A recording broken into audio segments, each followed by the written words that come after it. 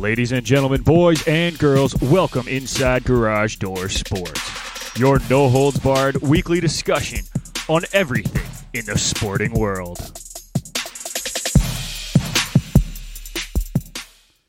That's right, folks. Another week, another episode of Garage Door Sports. Nick McVicker joined through the Garage Door Sports Cup phone by my amazing co-host, Kyle Vardy. Kyle, how are you doing today, my man? Doing good. Didn't exactly have the greatest sleep, but excited to talk some sports today. Yeah, and there's a lot that we can talk about. And obviously we are missing Irfan, but hey, theses suck, so we can't really blame him for that. I think we all both understand that we couldn't do it, so good on you there, Irfan. Keep it up, man. We're proud of you. But yeah, dude, there's so much to talk about. Like, I don't even know where really to begin.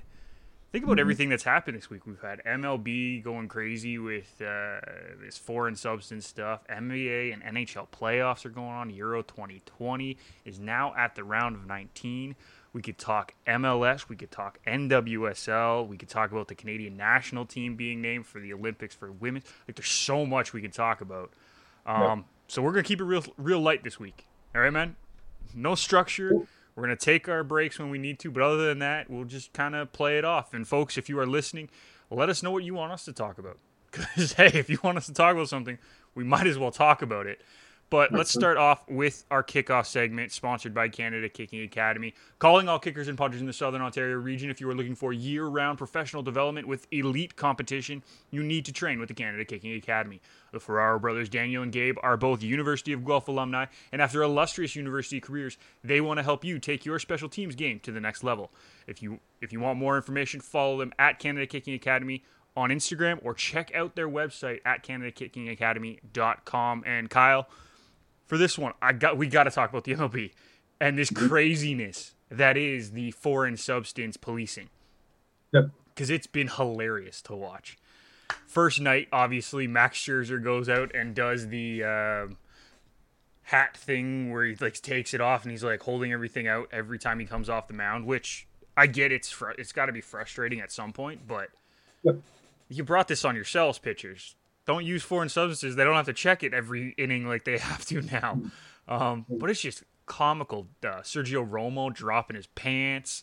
The poor Mets kid makes his MLB debut, and as he's walking off, he was basically in the dugout almost, and they made him come back and undo his belt buckle and everything. It's chaos. It really is chaos. No. The MLB is a joke right now, to be honest. And it's I get it. I get why they have to do it. But it's one of those, you could have handled this so differently and made it actually worth it. And you don't, to me, you don't test after every inning. And third inning, maybe. Yeah, do something, or, before the start, after the start, something, whatever it may be, you can figure that out.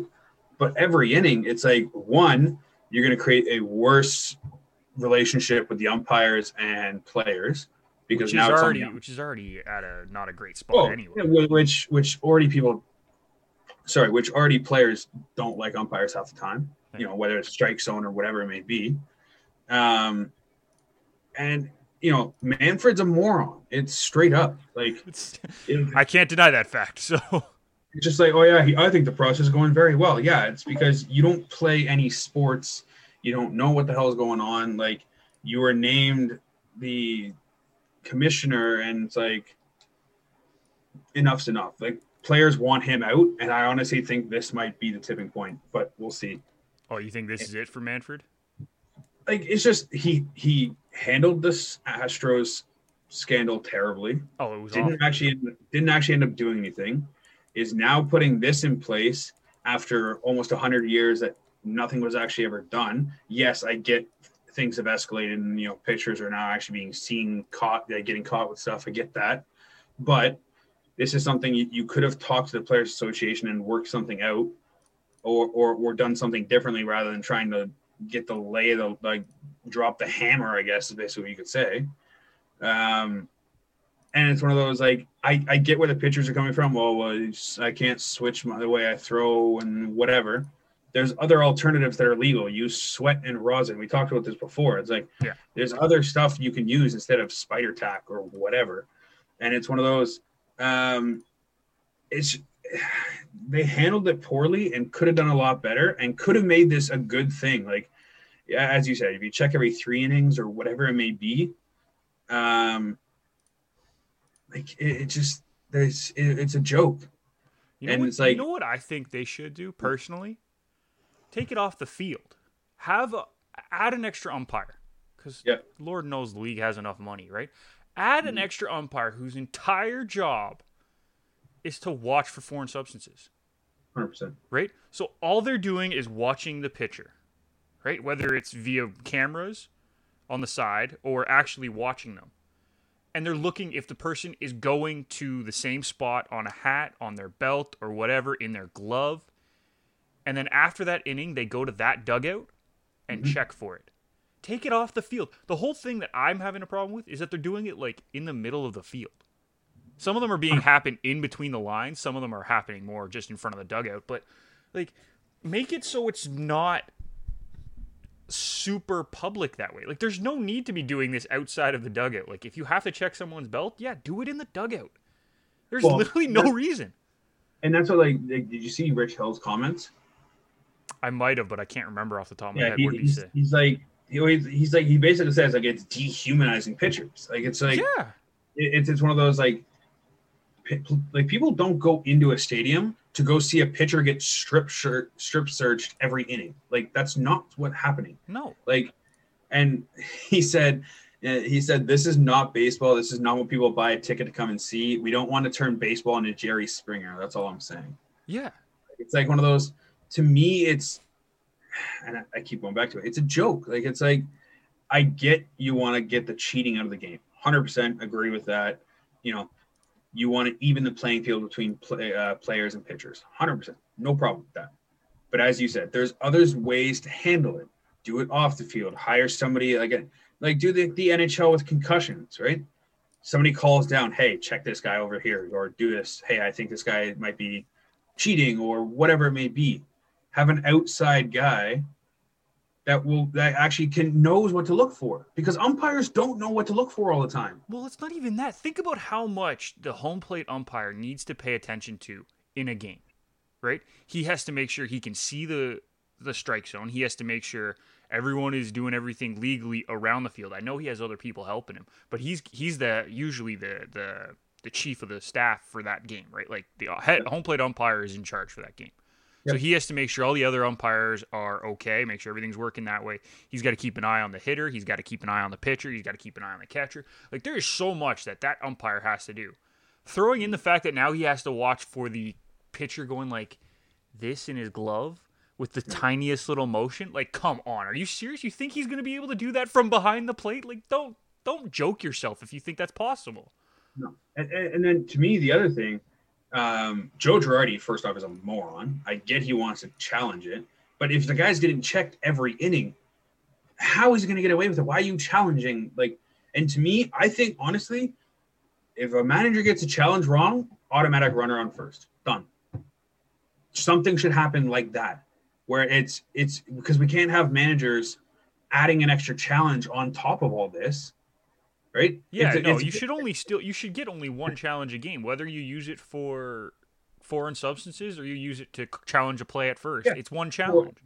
Or something along those lines, where it's like, because there's got to be some sort of, you can't just keep asking every inning. Exactly. There's got to be some sort of negative connotation for a manager abusing that power. I get, but like, because Scherzer was checked like 3 or 4 times in his outing. He went 5 innings. Yeah. He was checked after the first. I get that. That makes sense to me. Fine, no problem. Yeah. I think he was checked after the third because he was touching his hat. 3rd and 4th, and then Girardi. Yeah, because Girardi asked for it in the 4th. Like, I think he was challenged in the 3rd by the umps because he kept touching his hat. But if you watch it, he was literally just fixing his hat. Like, he touched the front brim one time, then he touched the side. Like, he was never touching the same spot. He took his hat off and rubbed his hand through his hair. Like, I get that they have to check that. You know what? He's touching his hat a lot. Fine. You're going to check it. Yeah. And I don't think he was upset with that one because it wasn't from the manager. It was more when Girardi goes out and says, "Oh, check him, middle of the inning." He's like, "I'm touching my hair. What do you think I'm doing? I'm getting sweat. The only And legal thing I can do." the best was Girardi trying to back himself up. Oh, it was awful. I've seen him pitch multiple times, and he's never done that. Blow it out your ass. Like, just straight up. It's like one of those things have to change. It's I get that you think this is working. It's not. And I'm not saying this is going to be a huge detriment to people, but I think this is going to cause a big rift between the PA and the actual MLB. You know what I think this is going to cause a problem with, though? Is fans.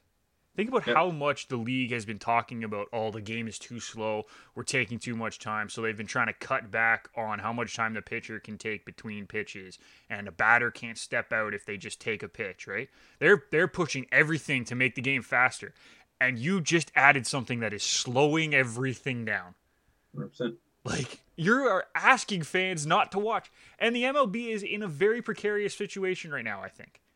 For the last few years, attendance has been going down, and they just kind of got it up last year with the shortened season. And at the beginning of this year, they were sort of having it up. Well, now you're asking it to go back down again if you're going to slow things down and make people... I mean, I'm not going to use the word strip search because that's not really what they're doing, but I get what they were coming from with that. It's just not right. It is not going to help grow the fan base. Yeah. It's not going to happen. 100%. So it's so frustrating because, yes, they need to check and make sure that the pitchers aren't cheating. I get that. I'm a by-the-book guy, Kyle. You know that. Yep. This ain't the way to do it. I do think they need to bring in an extra... I mean, you can call him an umpire if you want, or you can call him the foreign substance policy manager. Whatever you want to call it. Just make up a name at this point. But their entire job is to watch the pitchers. And the catchers, I guess, have two different views, just in case a catcher has something on their they might have something on like the chest protector that they're putting on for the pitchers. Yeah. I mean, at a certain point it kind of gets hard when you like throw a ball out and all of a sudden it's sticky. Like when the umpire throws the ball to like the bat boy to go get new balls or whatever. Yeah. It's like, well, very rarely but here's the thing. Very rarely does the umpire actually have to throw the ball out to, 100%. to the bat boy. It's usually the catcher throwing the ball out while the umpire throws a new ball into the pitcher. Yeah. So I think that's the only issue. So I'm saying, like, if it could be something small in the chest protector, right? That the catcher just kind of grabs, puts a little on quickly in the glove and throws it back to the pitcher to help him out. I'm not saying that's happening, by the way, folks. I don't think it is. That's too much thought process. Pitchers want more control than having the catcher do it for them. But you just gotta be aware of that. So, yeah, it's not looking good for the MLB, and it sucks because there's some great storylines in the MLB that we really haven't talked about for weeks now because you and me have talked about this for 3 straight weeks. Right? Like, think about Vladdy doing what Vladdy's doing right now. Ohtani is just ridiculously good. Jacob deGrom's season is insane. Fernando Tatis battling injury is still in the home run lead. Like, all of these stories are stuff that we could be talking about. The San Francisco Giants are first in the league. Yeah. In the league. Not in their division, not just in their division, not just in the NL, in the entire league. And we're not talking about it, Kyle. Because we're dealing with this crap. Yeah. It's frustrating. It really is. Because I feel like you and me would have a great conversation regarding the Giants and how they've done what they've done. Or talking about the home run race and who we think is going to do it. We haven't even got a chance to talk about who's going to be in the home run derby. And yet, we're talking about this for the 3rd straight week. And you know what? Probably something's going to happen this week that we're going to have to talk about it again. We're not having a show next week. We're taking the weekend off. Canada Day, 4th of July, Independence Day for our folks down in the States. We're taking the week off. So we'll do a really big show 2 weeks from now. But for now, it's just frustrating that this is the only thing we get to talk about from the MLB because we have to talk about it week in, week out. Well, can we also talk about how bad the All-Star Game jerseys are? I haven't even seen them. Let me pull those up. Absolutely. Like, the hats, not bad. Hats are okay. Jerseys, absolutely terrible. Oh my goodness. It just says like Oh. They're going 2 buttons. Oh. Not a full button jersey. Oh. Doing a 2-button pullover. The hats are nice. The hats I like. The jerseys, what the hell were you thinking? Oh. They put the logo over top of the name going down. It's not even the name. It's the acronym. Like, it's the abbreviation, but you're putting the logo on top of it. It's like, put it on the opposite side. Like, oh. it's like I don't mind the color schemes. Like the dark blue with the tan looks really good, but it's like, dude, like they tried to force red in. Yeah, right? but they just tried to force the red in on both of the jerseys. But like I'm looking at like the LA Dodgers one. It says LAD on the left chest going down to probably midway. You can't even see the logo. And then the logo is just hidden inside the A in like the regular. Yeah, Dodgers the Mets one is even worse. Yeah, it's. First of all, I don't know why the Mets are in that color. Like that's not their logo. Their logo is orange. Well, no, but they're doing all of the. No, I get they're doing all the logos in that color, but like, whose bright idea was to do it in that color? Yeah, like, oh, that's bad. And like San Fran, right? Because they usually go by SF. They're SFG.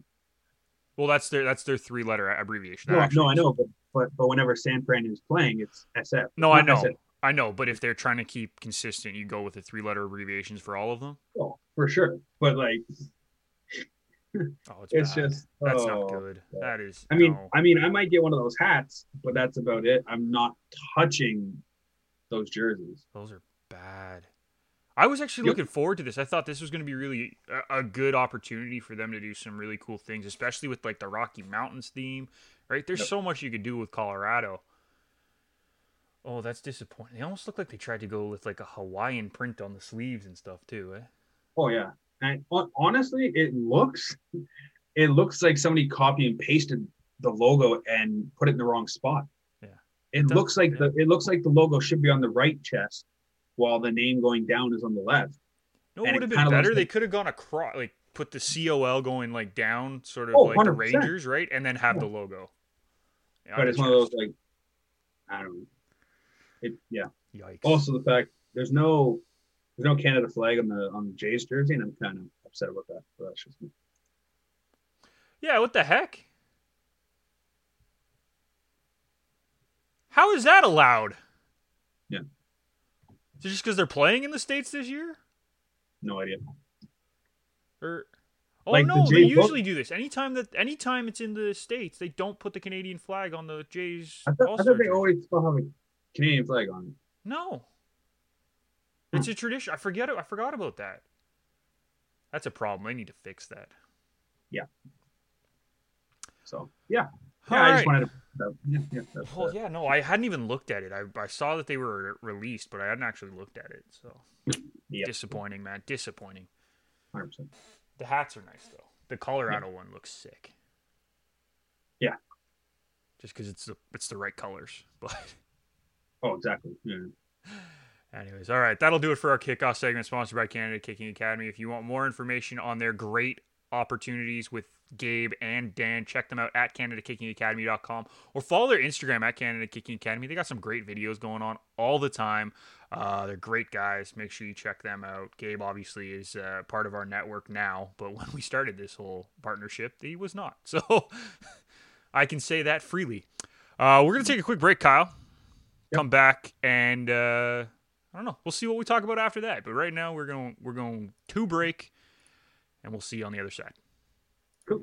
Hey guys, it's producer Jake here from Betting House, the Garage Door Sports Network's ultimate degenerate gambling podcast. Catch our episodes weekly on Apple, Spotify, and Google as we bring you banter, laughter, and of course picks for all sorts of games throughout the week. Give us a follow on our socials at Betting House Pod, where you can catch all our bets each week, as well as some bonus content. Remember to always gamble responsibly. Let's get rich. All right, Cal, we're back. And, I mean, we can go so many different directions here, so I'm going to leave it up to you. Where would you like to head next? Are we hitting NHL, NBA? Do you want to go Euro? Do you want to talk something else? Let's go. Let's go Euro. Don't go Let's Euro? go. Let's go Euro. All right. Let's go over the groups and kind of surprises, and we'll talk about that. Sounds good, man. Well, it's been entertaining. I can tell you that. There's been some amazing games. There's been some absolutely dull games too. I won't deny that fact. But let's start. Let's go group by group. See how we did on our predictions. And Group A, I think I got that one exactly right. I had Wales surprising and finishing second. I don't know if anybody really had Turkey going last though. That was insane. I think I was debating between Switzerland and Turkey for third, just because the Swiss play a super good defensive system and might frustrate teams a la the New York Islanders and Montreal Canadiens in the hockey playoffs. Yep. But yeah, I don't think I expected Turkey to give up 8 goals in 3 games and have a -7 goal differential. This is a team that came in flying 100%. into the tournament. But I think the big takeaway from this group is Italy looks really good. They look like a full-on, like, complete team, and that's something that Italy has been missing for a couple years now. Is they weren't cohesive. I guess gelling together is what you could say. They weren't cohesive. Yeah, 100%. So, I mean, they look good. I don't know if I would have given them a shot at the beginning. I don't think I gave them a shot at the beginning of the tournament, but I mean, I think you had them winning this group, but that's just because the rest of the group wasn't very good. 100%. But it was one of those. I didn't really know how far they could go, but looking at that team, I think they can go pretty far, to be honest.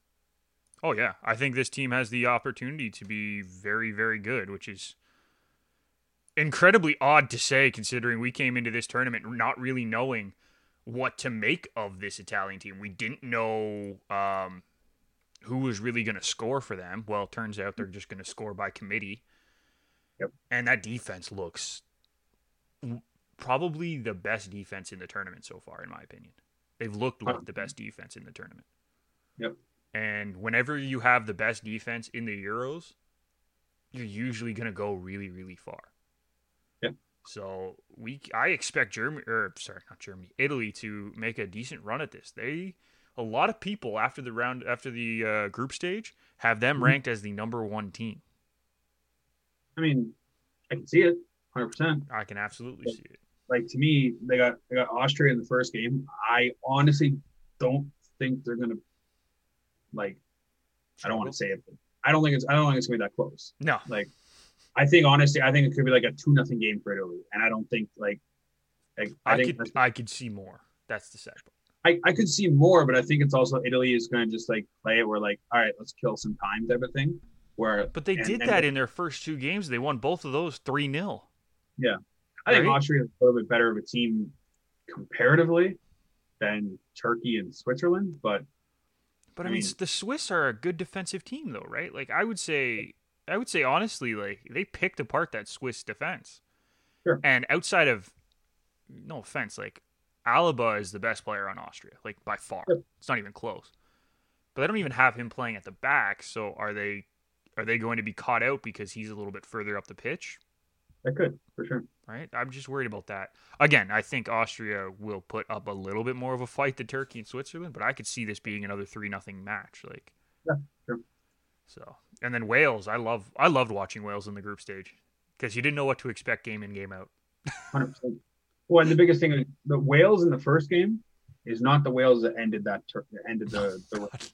and that's the biggest thing is, like, Wales turned it around big time in match 2 and 3. For sure. Exactly. And honestly, Wales gave Italy, kind of a scare in the bit. Then obviously the red card and kind of hurt their chances from there. But Wales is a team to watch because, like, I think they honestly, like, they're big underdogs today, but they should beat Denmark, I think. That's what I'm saying. Like, I don't get why they're such big underdogs, honestly. I get that everyone sees it and it's Wales. And they just assume that they're not going to be very good. But honestly, this Wales team isn't the Wales team from the past. This is a team with skill. Like, Gareth Bale is a skilled player.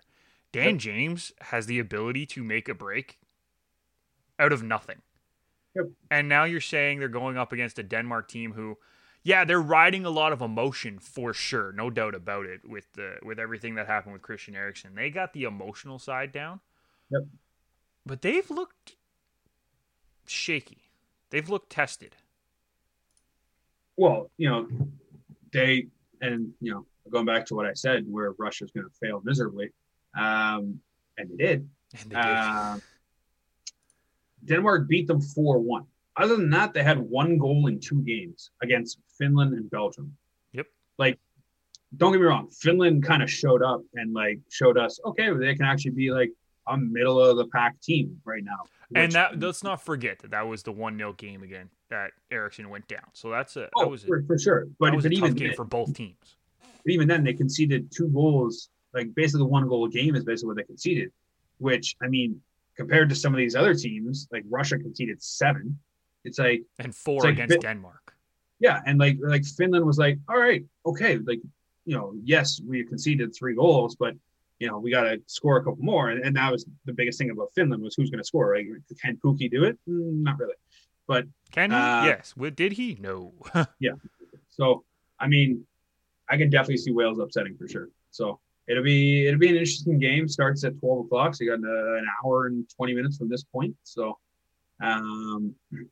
that is definitely a game I'm going to try and watch for sure. So yeah, I feel like that will be one of the better games in this round of 16. Obviously, the Belgium-Portugal game, which we'll get into, is going to be another good one, and the England-Germany. But this is going to be a fun one, honestly. I guess we can kind of move on to that Group B, right? Since we're already there. Belgium took the group, and Denmark finished second, but there was 3 teams tied with 3 points. Yeah. Right? Any of them could have gone through on goal differential. Denmark is the one who gets to go through because they pulled out that big 4-1 victory against Russia on the last match day. Mm-hmm. But if I'm Denmark, I'm scared because what we've seen is when teams can attack the Danes, yep, they get hemmed in. Like Finland wasn't super attacking, but they hemmed Denmark in for a lot of that game, even before Christian Eriksen went down. Oh, they still had pressure, 100%. Right, and then after, obviously, I'm not really going to blame them for what happened after. Like that's one of the hardest things. I don't know how they played that match, honestly. I don't know how either team played that match. Yeah. And we talked about that. I can't believe they had to play that match.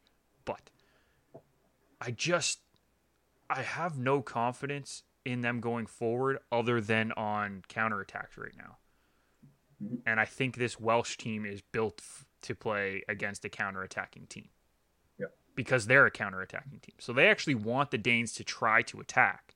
And they're going to let the Danes have more possession than they've been getting in other matches. Maybe not the Russian match, but they're going to let them have that. But I think the Welsh are a better defensive team than the Russians. Mm-hmm. And the Welsh are also more dangerous on the counterattack. When you have Gareth Bale and Dan James running out on your counterattack with that big giant of a striker that they have in Moore, dude. Let alone when Ramsey's on his game, you add him to the mix too. And him and Bale in that second game had a great connection. They were honestly, eyes could have been closed, they still would have found each other with a pass somehow. Yeah, and if only Ramsey could hit the goddamn net. How many goals would he have this tournament? Well, that's what, I took a bet today for his shots. Definitely not shots on target. Just shots in general. So we'll see how that goes. But, honestly, this is going to be a very exciting game, and I'm interested to see how it turns out. So. Yeah, so that'll be a good one. And those are the only 2 teams that got through. I'm kind of disappointed Finland didn't get through. I actually thought they played well. They just had no goal scoring, as we talked about. Pukki didn't do anything. Yep. And that's not necessarily his fault. I think he got shut down a lot by the 3 other teams in the division because they knew he was their number 1 guy to go to key on, I guess, on the offense. Yeah. But they didn't play bad, I think, in any of the games, in my opinion. They played a great defensive game in all 3 games, arguably. Yeah. Like Belgium didn't blow them out, didn't really, yes, they controlled the pace and all that kind of stuff. I get that. But you knew that was going to happen. You knew that was going to happen. And Finland held their own. I'll give them credit on that. But yeah, the biggest thing is it's very much like, like a Harry Kane type of thing with England, where they know that's their main go-to guy. Like, yes, England has other pieces and lots of Yeah, attacking. it's a little bit different, but yeah, I know what you mean. But it's the same thing where it's one central attacker that they got to focus on. They focus on Kane. Okay, somebody else beat us. Yeah. Right. For against Finland, they focus on Pukki. Somebody else beat us. Someone else has to beat, and they just couldn't find anyone to beat. No, just couldn't do it. And you know, and it's unfortunate, but honestly, the good thing for Finland is if they play like this, they will be in contention for Euro many years to come. So it'll be it's good to see, and it's good to see another team that's actually going to compete worldwide. So yeah, hopefully they can bounce back. And I don't know if did they qualify for World Cup. I don't know, to be honest. I don't know. So we'll check that and we'll get back to you. But maybe they could be an interesting team in the World Cup for sure if they do make it there. If not, hey, 3 years from now, the next Euro. We don't have to wait 4 years for the next Euro. It's 3. Exactly. So, let's move on to Group C. Well, I know you're looking it up, but I'm gonna move on to Group C. And this was the Netherlands, Austria, Ukraine, and North Macedonia group. And Kyle, if I told you before the tournament that Netherlands was going to have the most goals coming out of the group stage, you would have called me crazy. Yeah, probably. Well, Netherlands has the most goals coming out of the group stage, Kyle. They have 8. I mean, it was one of those, like, and the biggest thing for the Netherlands was we were worried that team wasn't going to be a complete team because of injuries. Absolutely. That was the big. And then the first game happened, and they showed us they don't need everybody to win the game. I mean, they were playing the Ukraine, who is not a powerhouse. No, not by any means. Granted, they're through, so they're in the next round too. But it's one of those, they're not a powerhouse, but they're no slouch either. They're not a team that's just going to roll over and, okay, yeah, you can win 4-0, no problem. North Macedonia. Hey, you know what? We'll get into this. I have some good things to say about North Macedonia, but continue. But it's one of those, to me, and it was, honestly, this group kind of played out how we thought. I think there was a chance that we thought Ukraine was potentially going to beat Austria, but it was always that if, maybe. Yeah. But I mean, Netherlands, Austria, Ukraine were the top 3 easily. I think everybody had Netherlands winning, and then North Macedonia was, hey, there's always a chance they can upset, but who knows? So, yeah, for sure. And I think, I think the biggest surprise for the Netherlands is that we weren't sure how the attack was going to come together. Like, I talked about Memphis Depay, and I thought he was going to have a great tournament. And I think he's had a very, very good tournament, despite not putting up goal numbers like I was expecting. He's been electric for this Netherlands squad, making great runs. I think he has like 3 assists or something on 8 goals. Like, he is playing outstanding. Wijnaldum has been elite as the captain, which I honestly did not see coming. And I just think that they have looked really, really good for a team that we didn't expect a whole lot from. No. And I hope that they continue that, because it's fun to watch. Like, this is something that I never expected to say, but it's been fun to watch the Dutch team in this tournament. I didn't expect it, because they're kind of in... Go ahead. No, I was going to say, and just imagine if they had the best player on the field. Well, he's back now. No, I'm saying Van Dijk. Oh, okay. I was thinking DeLit. No, I was saying Van Dijk. Like, imagine they had him in the back line. You add him into DeLit? Are you kidding me? No one's getting by. I'm saying you add him to the team that's already dominated this group stage so far. Yeah. Like, obviously it's an injury, whatever, it is what it is. But it was like, just thinking of the potential of this Netherlands team, which everybody was so worried about. It's like, no, they should be good for years to come now. Like, it's... Well, that's the thing. I wasn't sure how to approach them going into this tournament, because they've been kind of on a down for the last few years. They're trying to figure out their system. Well, they missed the last, didn't they? They didn't qualify the last one or something like that, wasn't it? Yeah. Didn't they miss the World Cup? They missed the World Cup. Yeah. But this is a team that I just wasn't convinced was going to be a superstar yet. Like, I knew they were building back up. They got a lot of good young players. I've mentioned DeLit. You could talk about Van de Beek, all these guys, right? Depay, I mean, you can even include him. I know he's not super young, but he's young in comparison to some of the older superstars. These are guys that are going to help the Netherlands, but I thought these are guys that were going to help the Netherlands for maybe like the World Cup next year or like 3 years from now in the Euros. Not be as good as they've looked. And I'm not going to say that their group was overly difficult. Like, no offense, Austria, Ukraine, and North Macedonia is not the toughest group in the Euros. No. But they've showed that they can compete and dominate the teams that you're supposed to dominate, where a lot of top teams sometimes struggle with those matches. So, quickly, I want to talk about North Macedonia. Because I expected nothing from North Macedonia in this tournament. And I thought they actually looked very, very good. I know they lost 3-0 to the Netherlands. That sucks. But as we just said, the Netherlands looked really, really good. Yep. They lost 3-1 to Austria on the first match day. And no offense, I think North Macedonia should have won that game. It was 1-1 for the longest time. There was 2 late goals, if I'm correct. Yeah. Yeah, 78th and 89th minute. Like, North Macedonia, I thought played very, very well in the first half and probably should have been up 2-1. And that would have changed the game completely at halftime. Yeah. But 3-1 is, I think, an unfair scoreline. I would have accepted more of a 2-1 loss. And then they lost to the Ukraine 2-1 as well. Okay. And I thought they were in that match pretty much the whole time, too. They could have won 2 of these games. Oh, for sure. Which is crazy to say because we expected nothing from this squad. And their captain, Pandev, who is one of the oldest players I've seen play in a Euro match, looked spry for moments and then looked his age for moments. But he's now bowed out of Euros by the sounds of it. You know what? He did his country proud. This entire squad did their country proud. Congratulations to you guys. You did not disappoint in the Euros. So don't worry. We are all on your side here at Garage Door Sports, at least. So keep doing you.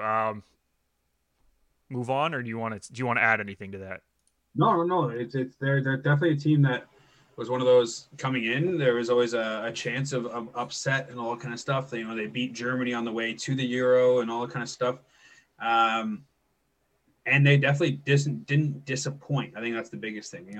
There's a couple other teams that we're going to talk about later on in a couple of these groups that did disappoint, that they should not feel bad whatsoever about how things worked out. Yeah, do not hang your heads if you're North Macedonia. All right, Group D, Kyle. England, Croatia, Czech Republic are all through. Yep. Scotland is the only team eliminated from this group. I'm not as convinced as I was for England. No. I thought they were going to have a really good Euros. And I still think they're going to go far, but that's more just based off of the draw that they got in the round of 16. They can get by Germany, which, let's be honest, I'm not convinced with the German defense right now. They haven't looked super solid in their games. Yep. So maybe the England guys can catch them on counterattacks. Because I will say the England defense looks good. Haven't given up a goal yet. They've looked solid. Their offense just looks anemic. Yeah. And that's a problem. They won 2 games 1-0. Mm-hmm. They have 2 goals in 3 matches, and they haven't given one up. So, I mean, again, the defense has looked really good against some attacking teams that aren't really attacking. Sure. Yeah. I mean, Croatia, Czech Republic, and Scotland, I wouldn't say any of those 3 are attacking teams. Not at all. So, I don't know. What are your thoughts on this group? I mean, as we said before, it was England to lose. They did what they had to do to get to the next stage. But as you said, I would be worried for England because I don't know if they're going to score. Like, I don't know on any given match who's going to score, because if Kane gets shut down, Sterling's been okay, good sometimes. Like he's had his moments. I'm kind of surprised Sancho hasn't played a minute yet. He has played a minute. He played the last 10, I think. Yeah. Sorry, he came in as a substitute for garbage shit time. But kind of interested in that one. Grealish has looked good when he's been on the pitch. Yeah, when he came in, he looked good, but it was one of those Pickford's definitely your goalie, by the way. I don't think there's any question about that. He's definitely saved some opportunities for sure. I don't think there was really a question. As soon as Henderson Yeah. went down and was no longer with the squad, Yeah. I think it was painfully obvious that Pickford's your starter right away. I mean, I think they're going to still have their hands full with that German team because that German team, especially in the Portugal game, showed that they do have an attacking force. And yes, they gave up a couple, but we'll see. They definitely have an attacking force, but I just think the England squad has played well defensively, so they might be able to counteract that. So I think it's going to be the anemic England attack going up against the, in my opinion, I'm not confident with the German defense right now. So that's the matchup that I think decides that game. Yeah, and I don't think Croatia or Czech Republic have the same attacking as Germany. So God, no. I don't know if the England defense has been truly pushed to the limit yet. So Fair. I'm kind of see how it works there. Because obviously we were talking about Croatia. Yes, they went through, but they looked slow. They looked old. Czech Republic kind of surprised, but realistically it was their striker that did everything to get them through. That goal was just stupid. Yeah. So, I mean, there's definitely the Czechs to me are the team out of this group that I wouldn't want to face because they're sneaky, right? So I think out of those, the Czechs they got to play the Netherlands. I know. So we were just talking about the Netherlands. So, but I still think that's going to be an interesting game. If the Czechs can go up early comparatively and make Netherlands come from behind, I think that could be a key for the Czechs. Oh, absolutely. But that's obviously asking a lot. So we'll see how that one goes. But kind of disappointing with how Scotland went. They got their point against England, so it's a successful Euro. The sad thing is I don't think they looked like awful in their games. They just gave up cheeky goals. Like that Czech goal is a cheeky goal. They're the Finland of this group. Yeah. They couldn't score. Yeah. But they I don't think they played. They scored their first goal in like 20 years in the third game. Yeah. I just don't think they played bad. I just think they didn't play great either. Yeah. I mean, in that last game, losing Billy Gilmore in that last game, who looked fantastic in the England game, I think hurt them because they didn't have that facilitator in the middle. They could have won that game. I don't think Croatia was the better team. No, not at all. And honestly, I think a couple missing pieces for that Scotland team, and a couple bounces the other way because Scotland had probably 3 or 4 chances that should have gone in the net. They just missed the net. Yeah. So to me, that lots of finishing training. Yeah, exactly. Not necessarily disappointing, but definitely could have been a better result for sure. So for sure. let's move on to this group that is very interesting. Hey, you lead it, go man. You're on a roll. Just go for it. Watching these games, I love Sweden. I don't know why. Like they are boring as hell to watch. Terrible TV style team. Honestly, they play a smart game. It's not. I wouldn't even call it boring. Like, no, I get what you're saying, but as somebody who's watching soccer and may not be a diehard fan of soccer, or a tactic guy like I am, they're not a team to watch. Fair. But at the same point, their upset potential is huge. And I think, all the power to Sweden. I think Spain was an extreme letdown in this group. But we knew that Spain wasn't going to be world beaters either. No, but I still expect them to win this group. And the fact that they, drew twice, to me, is disappointing. Okay. I think Spain, they couldn't score. That was the biggest problem. Yeah, well, that's obvious. But and then all of a sudden face Poland and say, hey, we're gonna wipe the floor with you. No, they wiped the floor with Slovakia. Sorry. So it's one of those. I'm not sure. I don't. That the game on Monday, the Croatia-Spain game. It's gonna be awful. God, that's gonna be terrible. It's going to be a very, very boring game. It's going to be awful. Sure. It's going to be so bad. But here's the thing. When you're leading, no offense to Spain, they have 6 goals. They have 6 different goal scorers. Yeah. If you have more than 5 goals, one of your strikers should have 2 of them. Sure. 100%. right? Am I wrong with that? No, there should be, and maybe this is the difference between I keep going back to England just because of Harry Kane and the lack of what he's doing. Yeah. But it's quite the opposite of what England, right? It's one of those. Spain's been able to distribute the ball to multiple people, different people score. England's been trying to force it and get one person to score compared to other things, right? So I think it's a combination of, yes, your striker should have more goals, but at the same point, I think it allows your team to not be as easy to read, I guess is what you could say, because they know that they can't say, okay, they're going to force the ball to the striker in the center of the box. It's like, no, the shot can come from the outside, could be a cross in, whatever it may be. So I think in a way it makes Spain more interesting and harder to read, I guess. Yeah, I guess. But here's the thing. Yeah. They only have 4 goals from their own team. Oh, no, I know. They got 2 own goals. That's the same with the I go back to the Germany-Portugal game because that's the one I watched really intently. Yeah. Was like, yes, those are considered own goals, but they were going in no matter what. Technically the rule is an own goal is a goal that would not have gone in without interference from the defending team. Yeah. So if it's deflected off a defender, but it was going in, it still counts. Yeah, but so that I don't get that because like the whole Kai Havertz one literally was going in the net and the defender hit it with his toe. But was the goalie going to make the save if he hadn't touched it? Is the question. Oh, it was on the outside of the net. Oh, if it was on the outside of the net, then no, he was on the other side, like he was on the right post and the ball went to the left post. Or yeah. And, I don't know. I'll be honest. I didn't see the goal, so I can't make the comment. Technically, the rule is that an own goal is credited if the defending team deflection puts the ball in when there shouldn't have been a goal. Like if it was going to miss the net, hit the post, or the goalie was going to save it, then it's an own goal. But if the ball was going in on its own and it hit the defender, it should still count as a goal for the attacking player. Okay.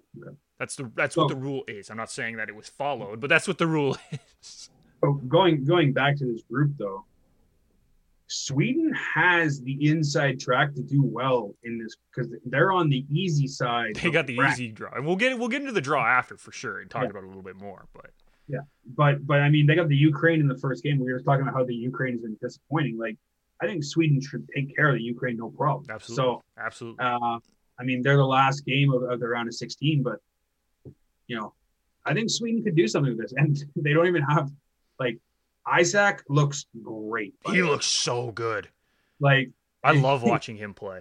Ibrahimovic who?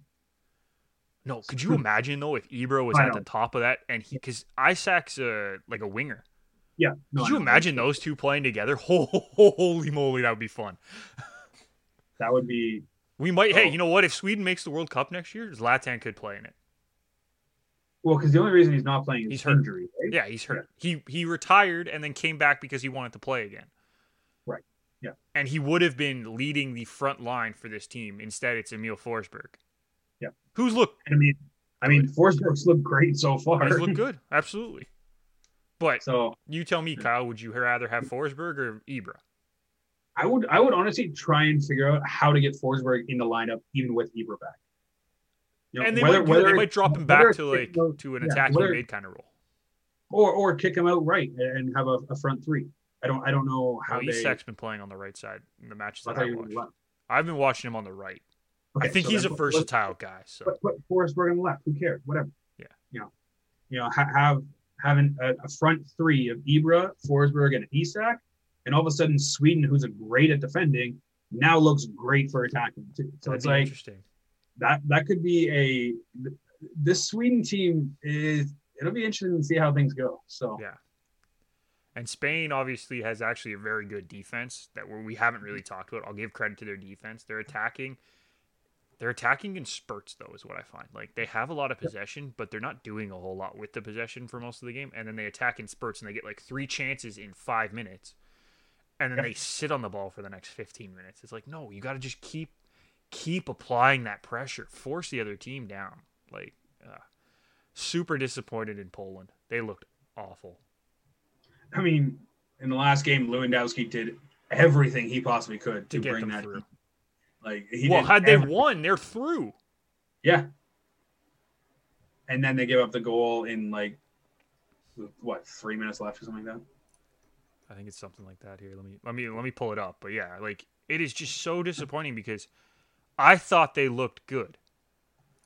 And Sweden outplayed them for sure. Don't get me wrong. I think Sweden outplayed them in that last game. They scored in the 90th +4 to win the game.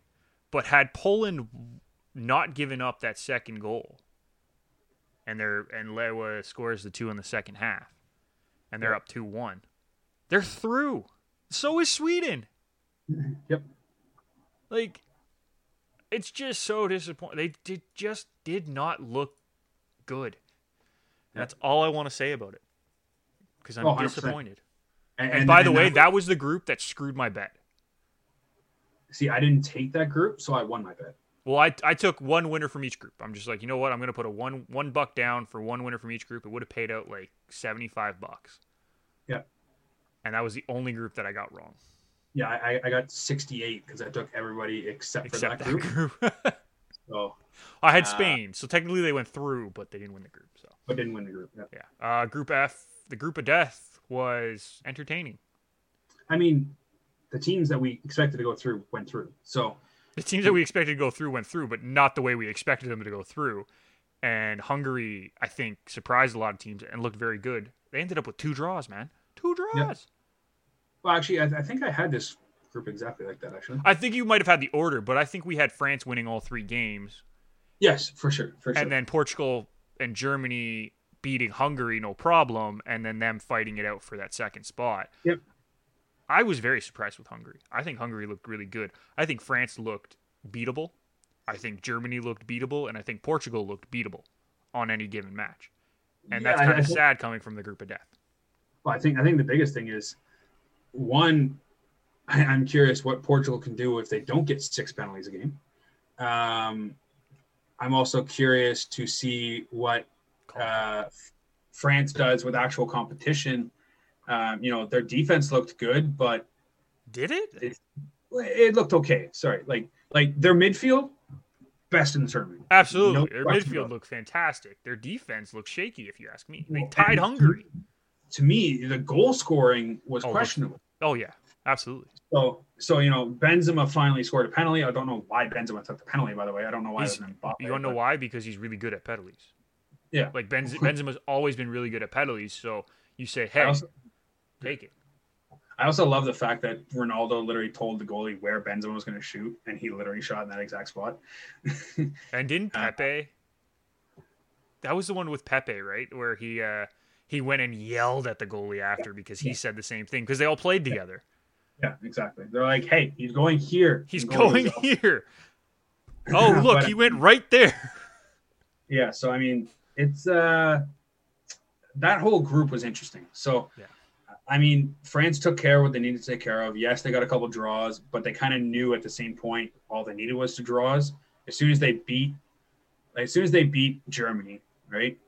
And then Germany goes out and beats Portugal. France is like, all right, I can draw with Portugal in the last game.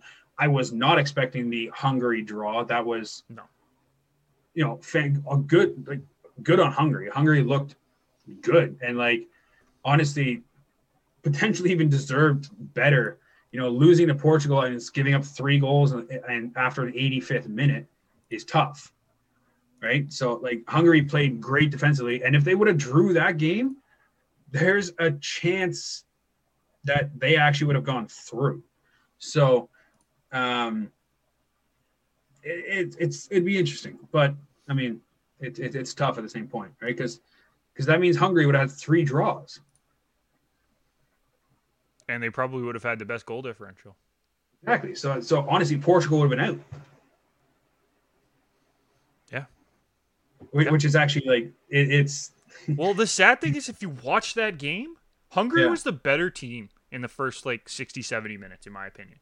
Yeah, and then Portugal brought all the pressure, and Hungary defended beautifully until the 85th minute, and then all of a sudden, as soon as that 84th, 87th, 90th plus 2, 3 goals. Like, and as soon as that first one went in, you knew it was over. You knew there was no way. well, they it's were coming funny back. because in the next 2 minutes before they gave up the penalty, they were attacking. It almost looked like they were going to win and get the draw. It's like, wow, damn, like keep doing you, boys.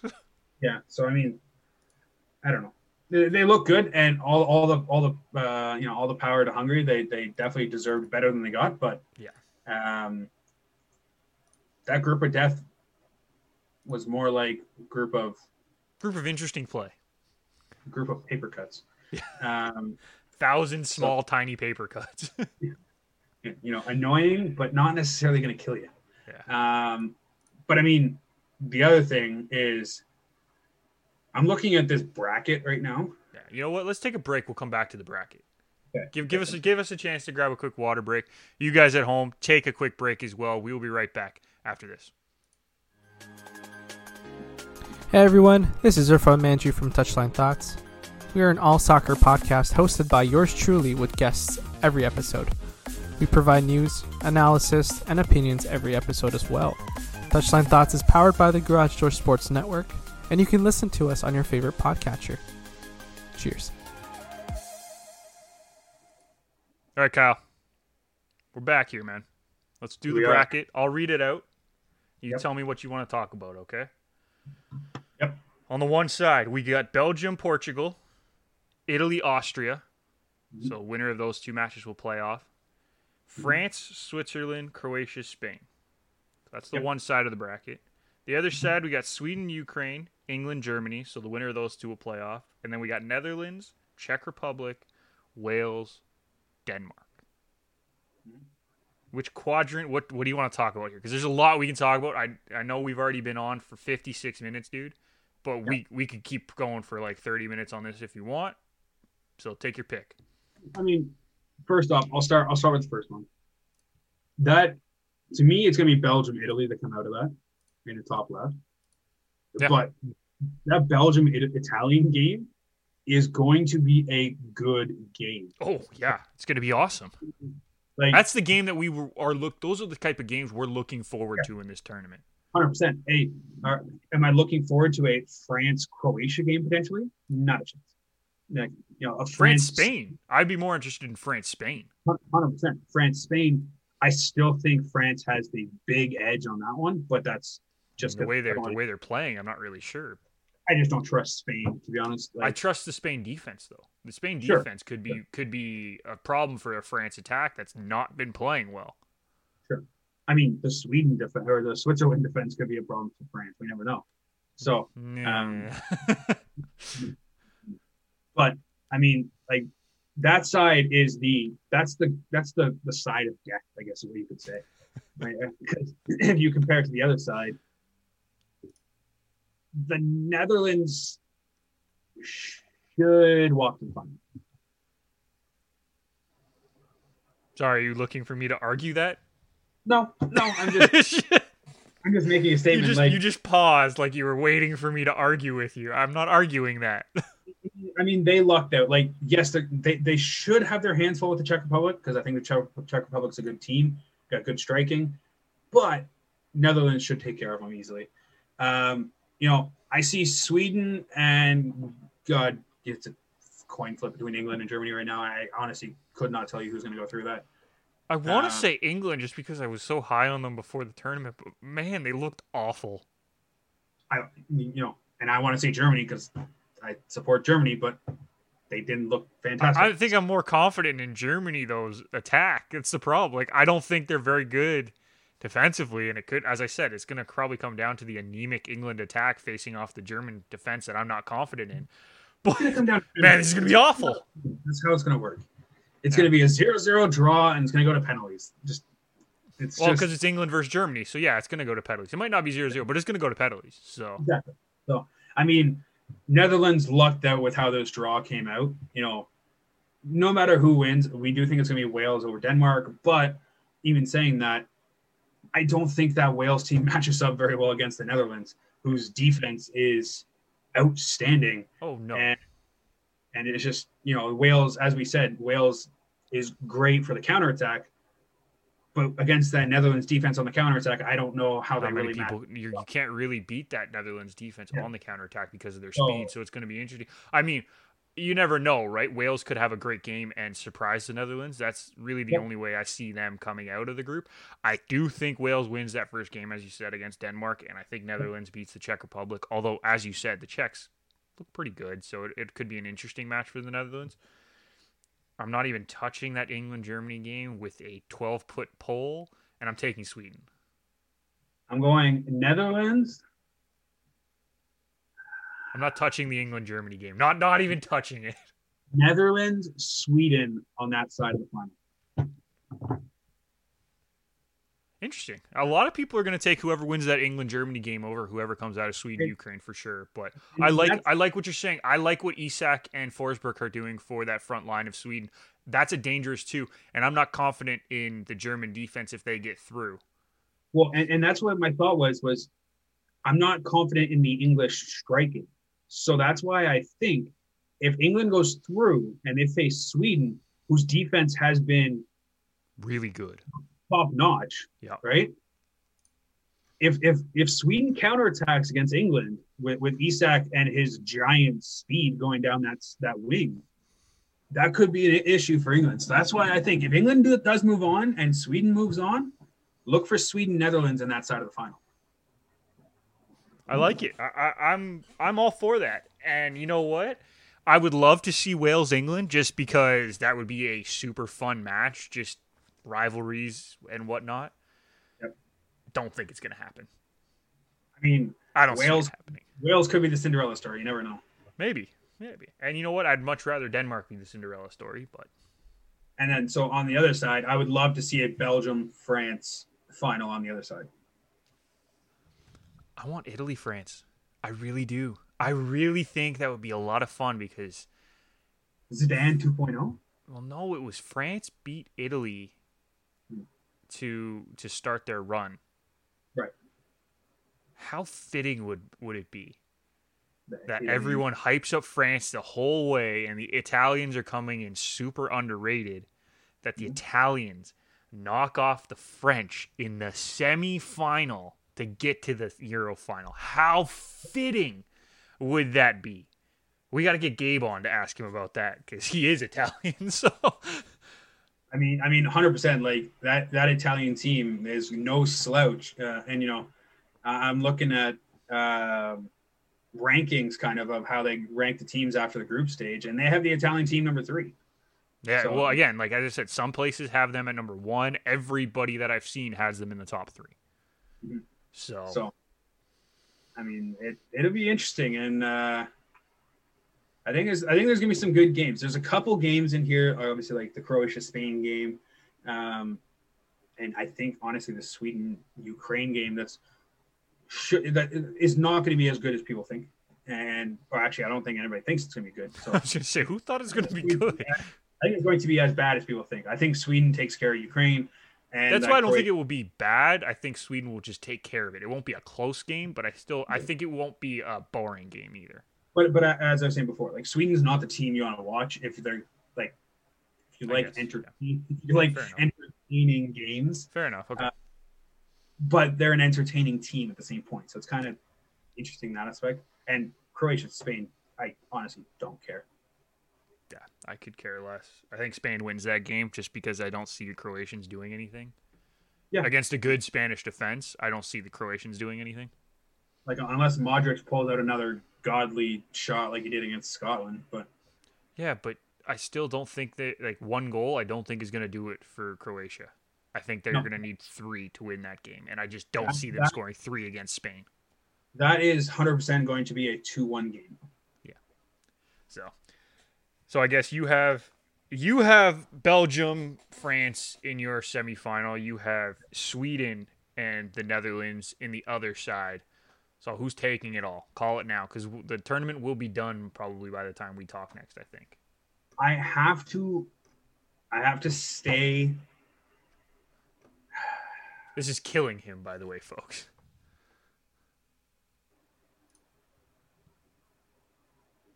Oh, So actually, what- no. Sorry, the final will be the day after our next show. But When? put your pick in now. Sure. Huh? Netherlands. You're going Netherlands?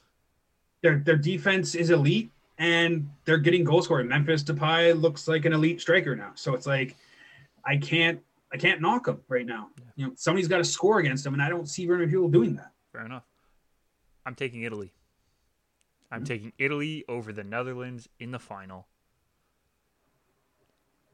I like it. And that is, like, think about that 2 weeks ago. We were not saying either of those teams. No. Here we are, Kyle. Welcome to the show. I think we all had France, right? Or majority of us had France. And it was one of those, like, yes, France can round into form and definitely be better. Don't get me wrong. But at the same point, until they show that, like, they got the easy side. That's the biggest thing for France is they have the easy side until they're semi. Well, yeah, Final Four, I guess we're going to call it. They're semifinal, yeah. So, I mean, they even got the easy side of the easy side. Well, no, they got the easy side of the hard side, France. What? They're on the hard side of the bracket. Yeah. So, yeah, you're right. Sorry, yeah. They're easy side of the hard side. Easy side of the hard side, yeah. So, I mean, that's a lot of words. I mean, so we'll see. And I do like that Italian pick. You know, it's that Belgium-Italian game, to me, is going to be the most interesting game. And that's going to be the game that I watch no matter what's happening. Whether I'm at work or what, I'm not sure when that game is supposed to be, but I'll pull it up for you. You keep talking. It's going to be a very interesting game. So it will be Friday at 3 o'clock. 3 o'clock. Okay, so we will most likely we'll be back at the trailer. We'll be fine. We'll be golfing at that point, probably. Not on Friday. Yeah, we're going Thursday, Friday. I know. I didn't think we were going to be golfing in the afternoon. Anyway, that's besides the point. I thought we were going earlier. I figured we might be back at the trailer for 3. We'll have to. We'll see. Either way, we'll find a way to watch that match together, my friend. I mean, if I have to stream it on my phone, I'll stream it on my phone. It's not that big of a deal. Yeah, so we'll figure out a way. Anyways, listen, we haven't even touched NHL, NBA. Do you want to talk them quick, or do you want to go final thoughts here, my friend? It's up to you. I don't really want to talk about NBA. We can touch about the NHL. I mean, hey, the final is set. We have a final. Tampa Bay versus Montreal, my friend. I mean, it means I'm going to actually watch a few games because if it was the Islanders Montreal, I would not have watched a single game. No, you would have watched. You would have watched the first clinching game, and that would have been it. Just to see. You would have, just because I know you and you like sports enough to see if they're going to win. That's the only reason you would watch that series. I know that. I'm aware of that. I quite honestly have not watched a full game of sports yet in the last 3 weeks. 2 weeks, because you and me watched the game 2 weeks ago. The only games I'm actually watching in entirely are Euro right now. Yeah, absolutely. It's been fun. It's new. It's different. It's something that's not the same. And it's been fun, Kyle. Let's be honest. It's been fun. I'm going to keep saying it. 100%. Right? Like NBA, I've watched bits and pieces. NHL, I've watched bits and pieces. And MLB, I struggle to watch now. But, it's just one of those, I'm doing this again. Montreal is a Cinderella story right now. And as long as you have Carey Price and play good defensively, you have a shot. Well, the crazy thing, can I just jump in quickly? Yeah. The crazy thing is they're playing the exact same style that they did in the regular season. A lot of teams change their style come playoff time. They grip the sticks a little bit harder. They switch things up. They don't play all 4 lines, yada, yada, yada. Mm-hmm. Montreal is playing the exact same style they did in the regular season, and this was a team that went through a lot of injuries. Let's not forget that. Carey Price was down for a while. Weber was hurt. Edmondson, Petrie, Cole Caulfield wasn't even playing for the team except for the last 3 games. And he looked pretty good those games too. This is a team that hasn't changed their style. They play all 4 lines. They're just basically said, listen, we're playing with house money. There's no need to grip the sticks harder, boys, because we shouldn't be here. Yeah. They shouldn't have been in the playoffs. No, somebody tweeted it out the other day, whereas that the Montreal Canadiens were the 18th best team in a NHL that only should allow 16 teams in the playoffs. Yeah, they were overall 18th, and even if you want to use East versus West like a normal season, the Rangers would have had the wild card spot in the division. Yep. So they would not have been in the playoffs. So they basically have said, listen, we know we're a good team. Not a great team. We're a good team. We're solidly built. We have our system. We know we didn't get to play up to our potential during the regular season because we didn't have all our players. So you know what? Screw it. Let's just go play, boys. We have nothing to lose. No one thinks we should be here. Yeah, 100%. Everyone else thinks that they should be here. The Vegas Golden Knights thought that they should be in that round, right? Winnipeg thought that they should be in the second round. Toronto knew that they should have been in the first round. Yeah, all three of those teams thought they should win those rounds. 100%. Montreal has no pressure, and they're playing like it. Like, Carey Price is the most nonchalant goalie I've ever seen go get a puck behind his net. Holy crap. He looks like he's going out for a practice skate to go get the puck when they shoot it in during practice. It's incredible, and there's no stress on him. He doesn't look like he's worried at all.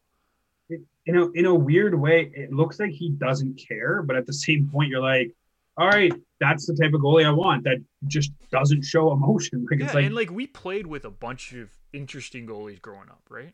And I loved all of them. Those guys are great guys. The one that he reminds me of the most is Footer. Yep. Most relaxed guy you will ever meet. 100%. And it's just one of those things like, hey, we appreciate that kind of style because we played with that. If you've never played with that kind of goalie, it might throw you off. But this Canadiens team has been built around Carey Price, so they know exactly what they're getting from him all the time.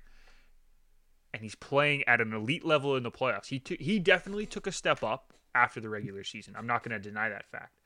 So you use that system that they were successful with in the regular season, put an elite goaltender behind it, yeah, you're going to do really, really well. And they shut down Vegas's offense. Yep. Well, and then that's, and you look at like Mark Stone's comments after the series, like, hey, yeah, it's on me. I got shut out. It's like one of those, like, no, it's honestly on Montreal because they realized who's going to kill him the most, and they shut it down. It's simple as that. And I mean, and Vegas looked scared, in my opinion. Yeah. Is that just me? Like, all of their players look like Carey Price has gotten in their heads. Well, and that's what I think Carey Price has done throughout the playoffs is he's got into people's heads, right? Like the Leafs were up 3-1, right? They were up 3-1 in the series. Carey Price makes a couple unbelievable saves, wins Montreal that game 5.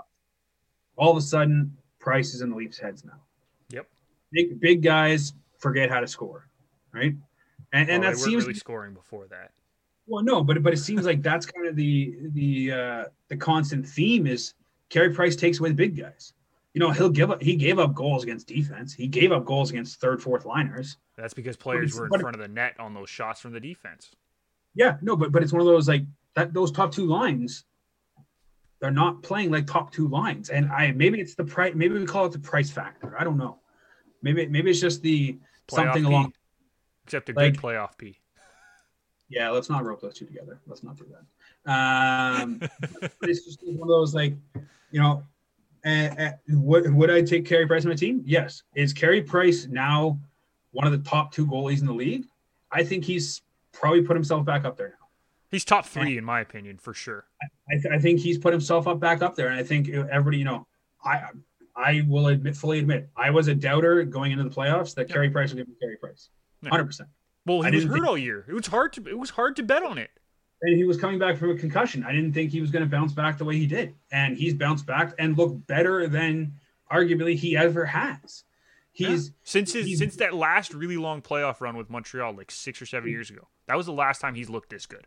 He's making saves. He's making saves he probably shouldn't. He's making saves on pucks he doesn't even see. It's like he just a brick wall back there, for a lack of better words. And Tampa's going to be in tough, but saying that, Vasilevsky has also looked fantastic as well. He's one of the other top 3 goalies in the league. Exactly. And it's one of those. So it's going to come down to the firepower of Tampa versus the gritty system. And who knows who knows going to score from Montreal. Like, it's one of those, they've gotten chipped in from everybody. So, it's going to be a very interesting series. And I could not tell you who's going to win it right now, because I would have told you Vegas would win the series. Missed on that. I would tell you Tampa's going to win this series. But he doesn't want to miss on that one. He really doesn't want to miss on that one. I just don't want to deal with Canadians fans if they win a cup and then, the Leafs haven't won since 67. They say that anyway. Well, yeah. And if Montreal has a cup in the last 45 years, then it's a different story. I don't really want to deal with that. So, I mean, would I care if Tampa won 2 in a row? But that's the other thing. Nobody's really talking about Tampa potentially winning 2 in a row. Yeah. Everybody's talking about the Montreal underdog. Which they should be, to be fair. But well, the biggest thing is like Tampa. The only thing that Tampa is getting recognition for is circumventing the cap. So, which they did very well. 100%, and they did it very well. So it's one of those, power to them. They played within the rules, and the rules are there for a reason. Are the rules legitimate? That's a different story. But this is gonna be a very interesting series, and I think it's gonna be a lot closer than people think. This could definitely be a 6-7 game series for sure. I'll be honest, watching how everything's unfolding, watching how both teams are playing, I have Montreal in 6. No. I think they steal one of these. I think they might actually steal game 1 in Tampa and win the other 3 at home. I can see it. Which is crazy. That's just crazy. Yep. And I can't believe I'm saying it, but that's just how this has been going, honestly. Like, we are at the point where Tampa is Tampa. We know what we're expecting from them. We have no clue. Montreal is the wild card. We don't know what we're going to get from them, and we're going to expect more. What? They're the enigma. Nobody knows what's going to happen. The enigma. That's a great way to put it, Kyle. And it's going to be fun. I will say that. It will be a lot of fun to watch. And I think we'll probably end up in the backyard watching something. Oh, for sure. And it goes back to, if it was the Islanders, I wouldn't have watched. Tampa, Montreal, a little bit more interesting of a series. I'll probably watch some. Yeah. So. Actually, I will not be in the backyard because 20 minutes on ice, if you are a hockey fan, check out our pregame, intermission, and postgame for all of the Stanley Cup Finals games. Possibly not Game 3. Some scheduling issues on that one. Ryan might have a show for you. I will not be involved. But all the other games, me, Ryan, hitting it up. Might have some special guests. We might have Kyle on at some point, which would be awesome. Yep. Lots of fun stuff going on with that. So check out 20 Minutes on Ice for all of those updates. Anything else you want to talk about, or straight into final thoughts, my friend? That's it for me, to be honest. Let's hit final thoughts then, dude. Let's get going. So you start us off. Final thought of the week, man. Final thought of the week. Because we didn't talk NBA, I'll talk NBA. Atlanta Hawks are obviously, they got absolute shit on last night, which is a whole different story, but they are kind of like the Habs in the Cinderella story type of thing. No all-stars throughout the regular season. Trae Young was getting not the recognition he deserves, and all of a sudden in the playoffs they show up. Trae Young's averaging 30-plus points a game, and this whole ragtag team, I guess we could say, who don't have all-stars, are starting to look like they should all be all-stars right now. It's one of those, yes, they got blown out by the Bucks last night, but they took it to the Bucks in game 1. So the biggest thing Atlanta just has to do is they stole a game at home, at Milwaukee's home, and now they just got to take care of it at home on their own home court. So they are the Cinderella series. I do think the Suns ultimately end up winning it all. That's my personal opinion, but the Hawks are a very interesting story to continue to watch throughout this coming week. So, yeah, and they've been fun to watch in this playoffs. Like, I know everyone's kind of not giving them a whole lot of recognition, but they've been fun to watch. Go ahead.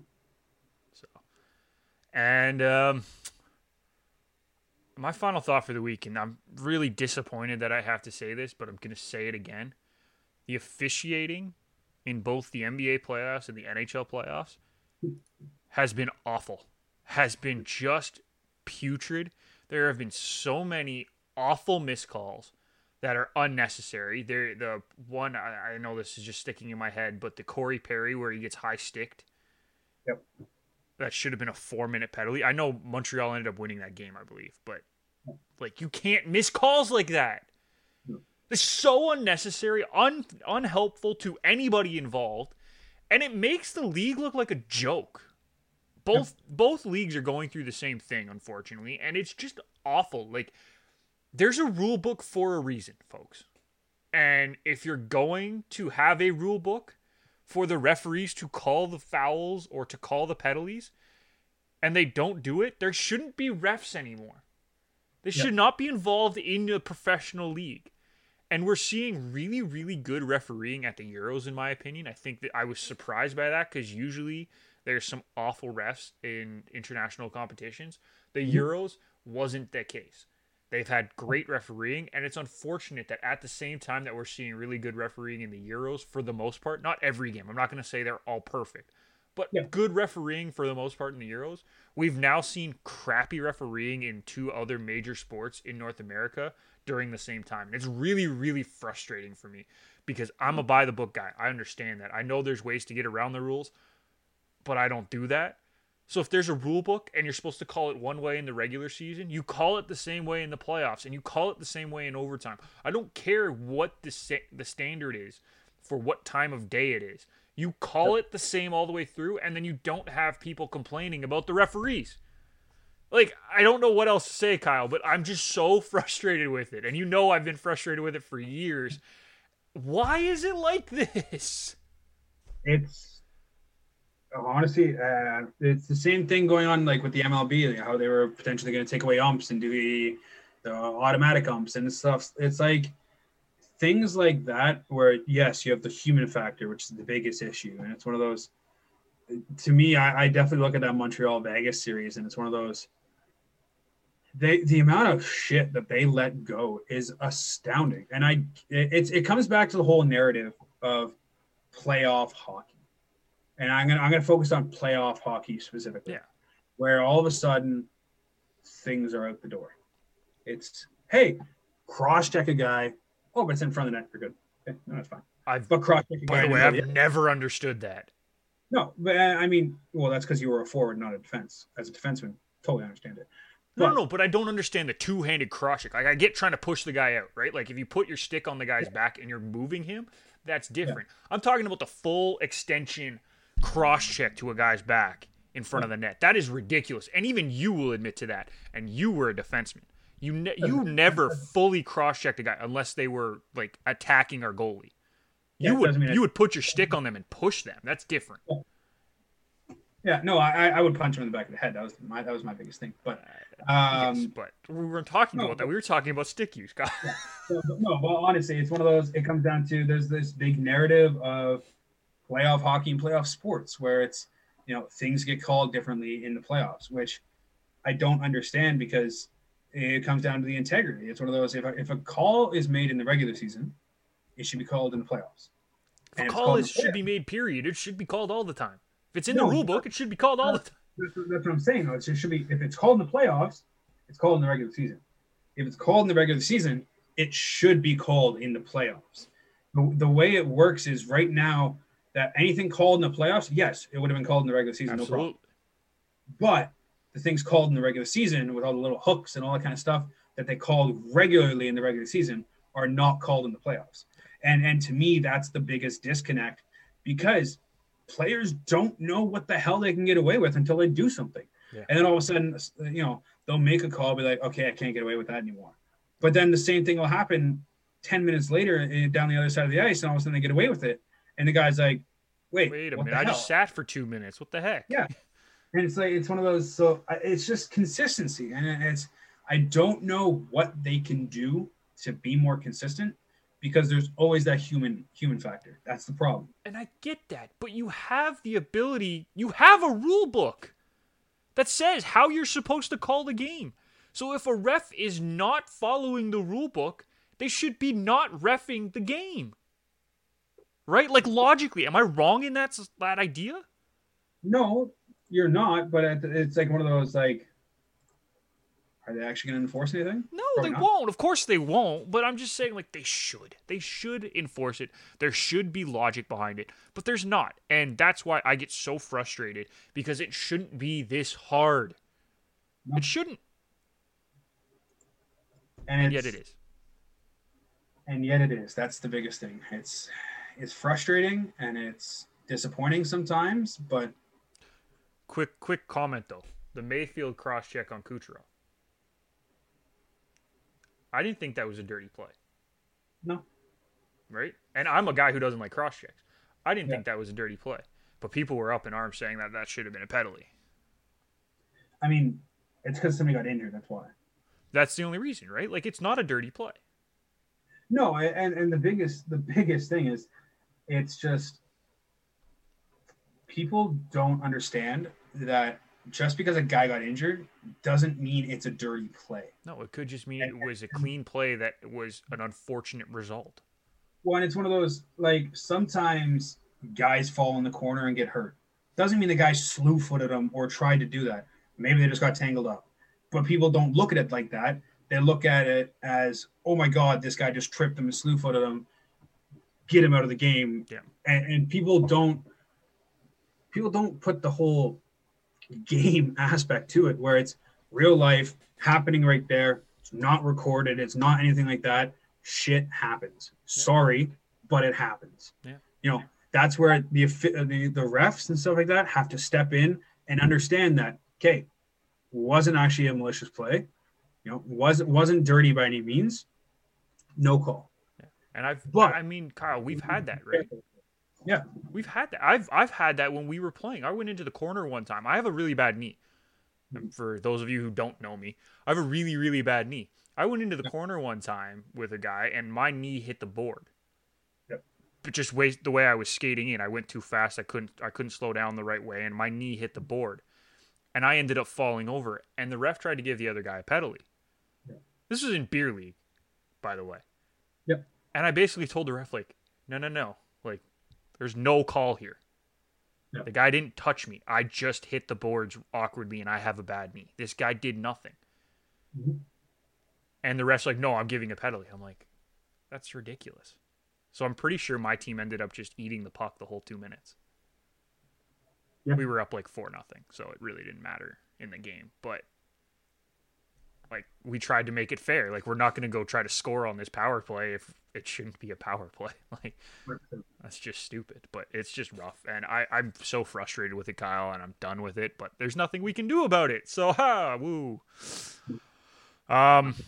Yeah, I guess that's it for this episode 88. Make sure you check us out on our socials, at Garage Door Sport on Twitter, at Garage Door Sports on Instagram, because Twitter has a cap limit or a character limit on their names. Because why? If you're looking for us specifically, it's at Nick McVicker for myself, at Kyle Vardy for the big cheese over there. Don't forget to check out our other host at Irfan Manji as well. He is writing a thesis, folks. He is doing incredible things. So every once in a while he needs to take a break. We give him full credit for that. Don't forget to check out his show, Touchline Thoughts, with Paige Culver, though. They've been doing incredible coverage of the Euros. And they started a new segment that you might want to check out as well, interviewing coaches. Check out Kyle on the Betting House pod with the boys, as we call them. Great guys, great show. Lots of betting going on there. And don't forget to check out 20 Minutes on Ice with myself every Sunday night at 9:30. And all the pregame, intermission, and postgame stuff we're going to do for the finals will be a lot of fun. We appreciate you watching. We appreciate you being here with us, folks. And until next time, we'll see you then.